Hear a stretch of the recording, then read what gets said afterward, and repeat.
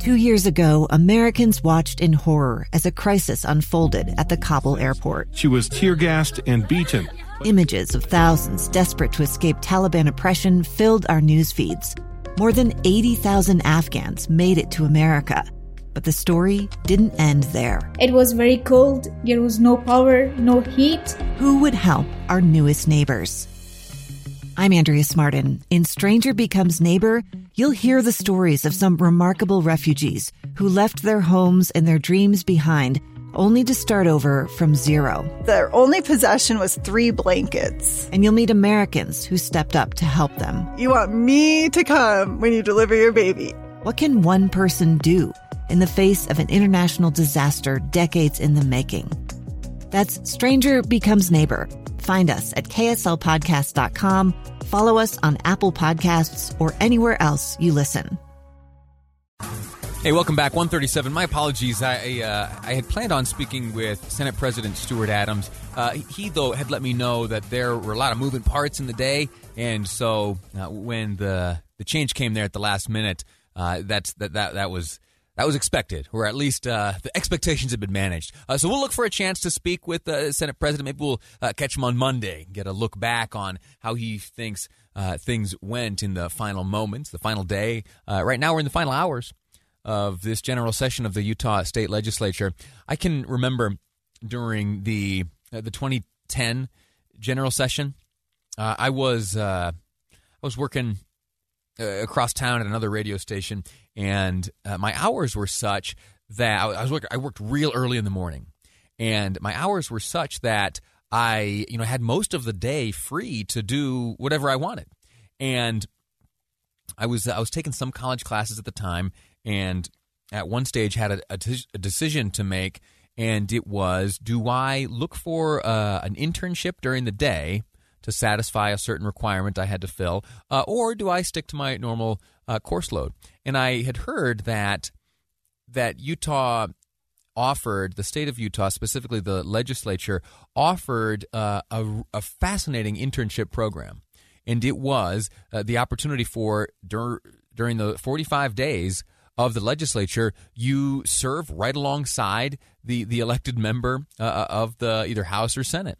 And so I thought about that, and I ended up speaking to a handful of legislators. Ultimately, I found myself speaking with then Representative Carl Wimmer. You remember Carl Wimmer? He represented a portion of Harriman, and he's since gone on to other things. And in fact, I think he was in law enforcement, and he got back into law enforcement after his time in the legislature. And I think, if memory serves, he is he's retiring from law enforcement. Maybe this very weekend.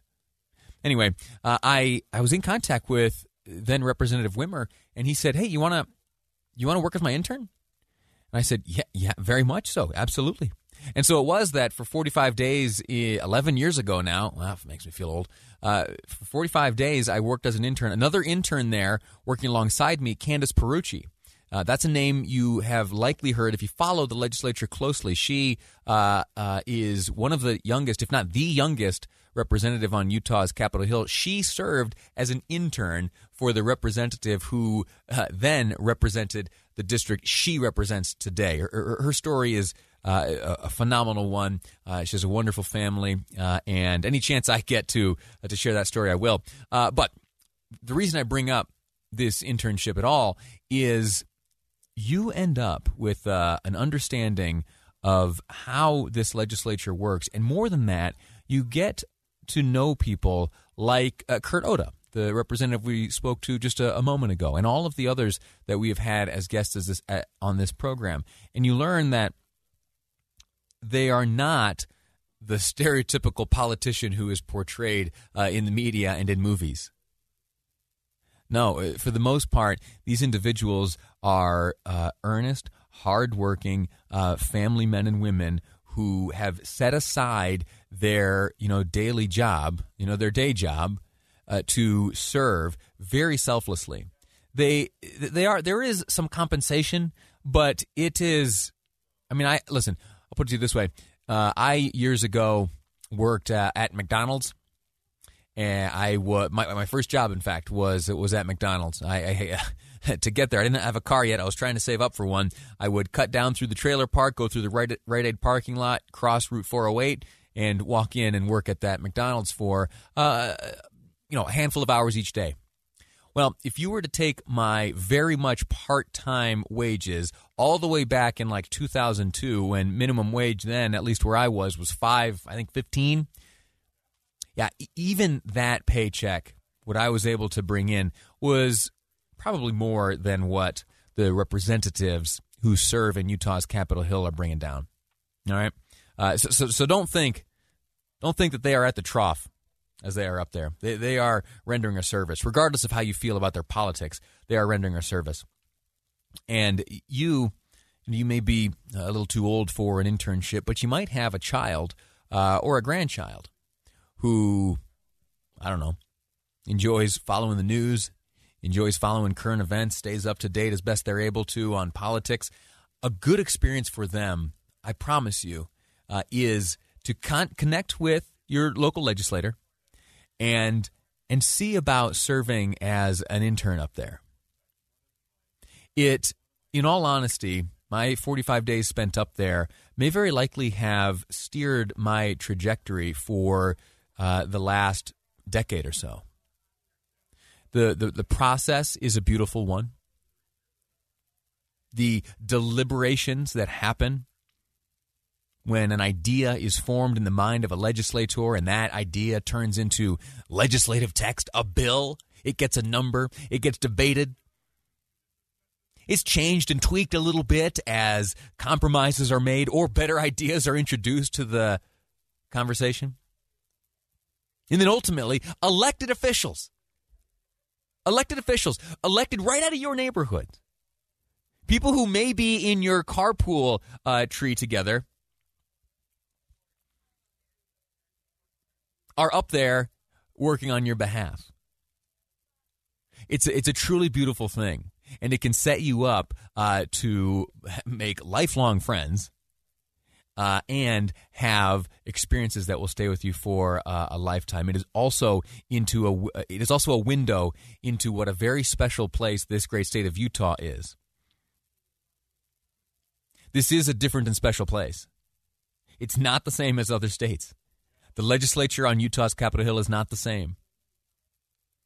Now, you'll notice I haven't brought politics into any of this, and really my praise for the legislature is totally absent of politics. There are individuals on both sides of the aisle who deserve the type of praise that I am heaping upon the legislature at large right now. Anyway, I've been rambling. The point I want to make is if you have a youngster who is making some decisions about life and they've got any kind of political inclination, or even if they don't, set them down with their local representative if possible. Maybe explore an internship. But there is great wisdom and there is great salt-of-the-earth people up there, and looking to their example and their advice can only put you on a good path. Anyway, there's my ode to the Utah State Legislature. We're going to take a break right now. When we return, we are, unless producer Amy tells me different, about to speak with Speaker of the Utah House, Brad Wilson. We're going to talk to him on this, the last day of the general session of the Utah State Legislature. It's tonight by about midnight. They got to wrap things up and a handful of bills still to get through. We'll touch base quickly with the speaker next on Live Mike. I'm Lee Lonsberry, and this is KSL News Radio. Welcome back.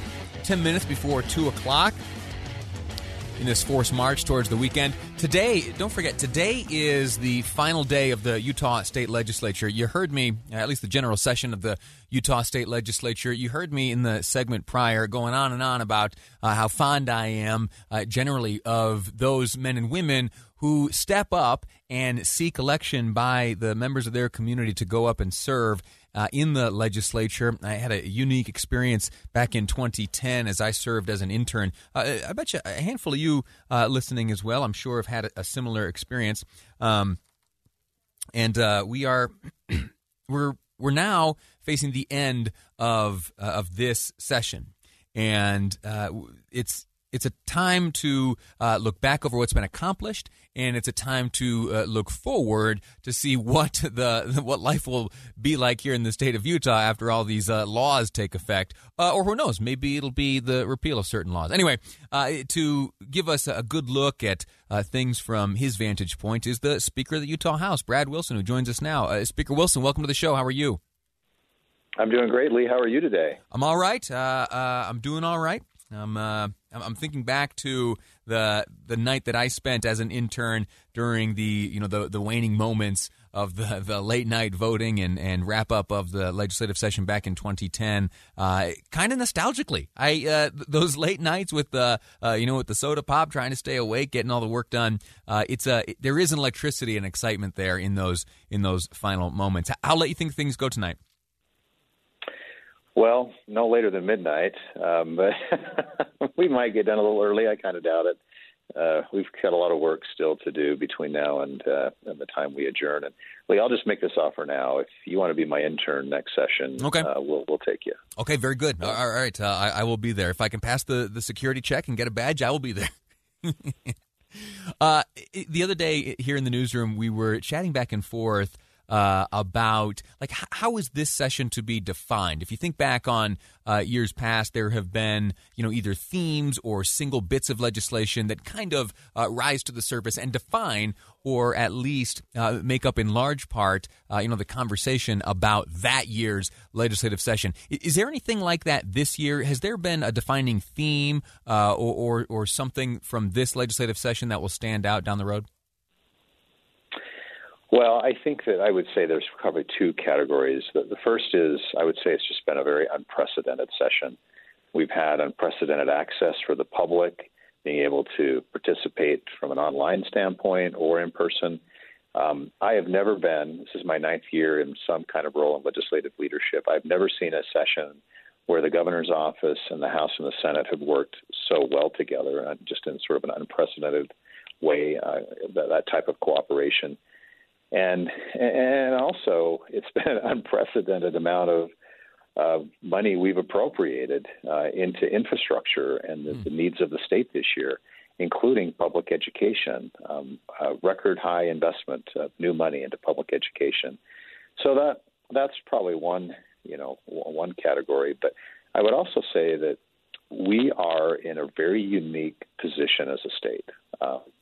We're coming out of the pandemic here hopefully very soon, and we're in such a unique place and an enviable place relative to the other states in the country who don't have the same prosperity we have and are not able to probably do many of the things that we're doing. And so our role up here has been grappling with how do we take advantage of this unique strength we have and try to make the right decisions to move in the right direction. And that's really taken up a lot of the conversation here over the last 45 days.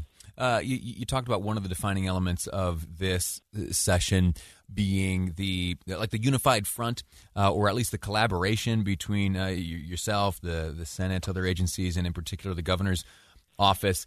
Do you think that is the result of the personalities involved, the staffs, or is it the high stakes of this, say, COVID-19 pandemic just demand collaboration and results? I think it's both, to be honest. 2020 was a really challenging year for everybody. I don't care what type of work or life situation you were in. It's been a tough year. But one of the kind of elements behind the scenes up here at the Capitol has been we never stopped working last year. And it forced us as lawmakers and the governor's office, and we have a new governor, but he was the lieutenant governor before, to just work really well together all of last year. And I think there's definitely some momentum that carried forward into this session. But there's, I think, also a high degree of commitment to make sure we get it right. And so that's good. And Governor Cox is a different personality than his predecessor, who, Gary Herbert's a good friend of mine. Spencer's different. And he, because he was a former lawmaker, I think is just more inclined to really engage with lawmakers if he needs to. And he's done a lot of that this session, more than we've seen in a long time. I think that's going to serve him well as governor. I think the state also wins when that happens. But it sounds like I guess maybe we're still in a honeymoon phase until he vetoes a bunch of our bills in a month. But it has been very collaborative. You have any veto fears? No, we always kind of know there's some coming, and that's part of the process. And after you're up here long enough, you don't worry if your bills pass or fail. At least you don't keep score, and we don't keep score with the governor either. We just do what we think is right and move on to the next thing. I do want to ask you about one piece of legislation in particular, one put forth by Representative Paul Ray dealing with the end game, essentially. This HB 294, it passed the House just 2 days ago, yourself voting for it. It now sits in the Senate rules. Any predictions on how that goes? Essentially the bill that would end all of the precautions that have been put in place during this pandemic should the state meet certain benchmarks or we reach July 1, whichever comes first. Yeah, some inside baseball. I actually was just over in the Senate talking with the Senate President about this. I think they'll hear that bill later today. They may make a few changes to it, but the intent of the bill, I think, will remain in place, which is to provide clarity to everyone about what we're measuring to end the pandemic and who makes the right decisions about masks and restrictions on the economy. And the governor's office, again, has been working with us to try to find some common ground there.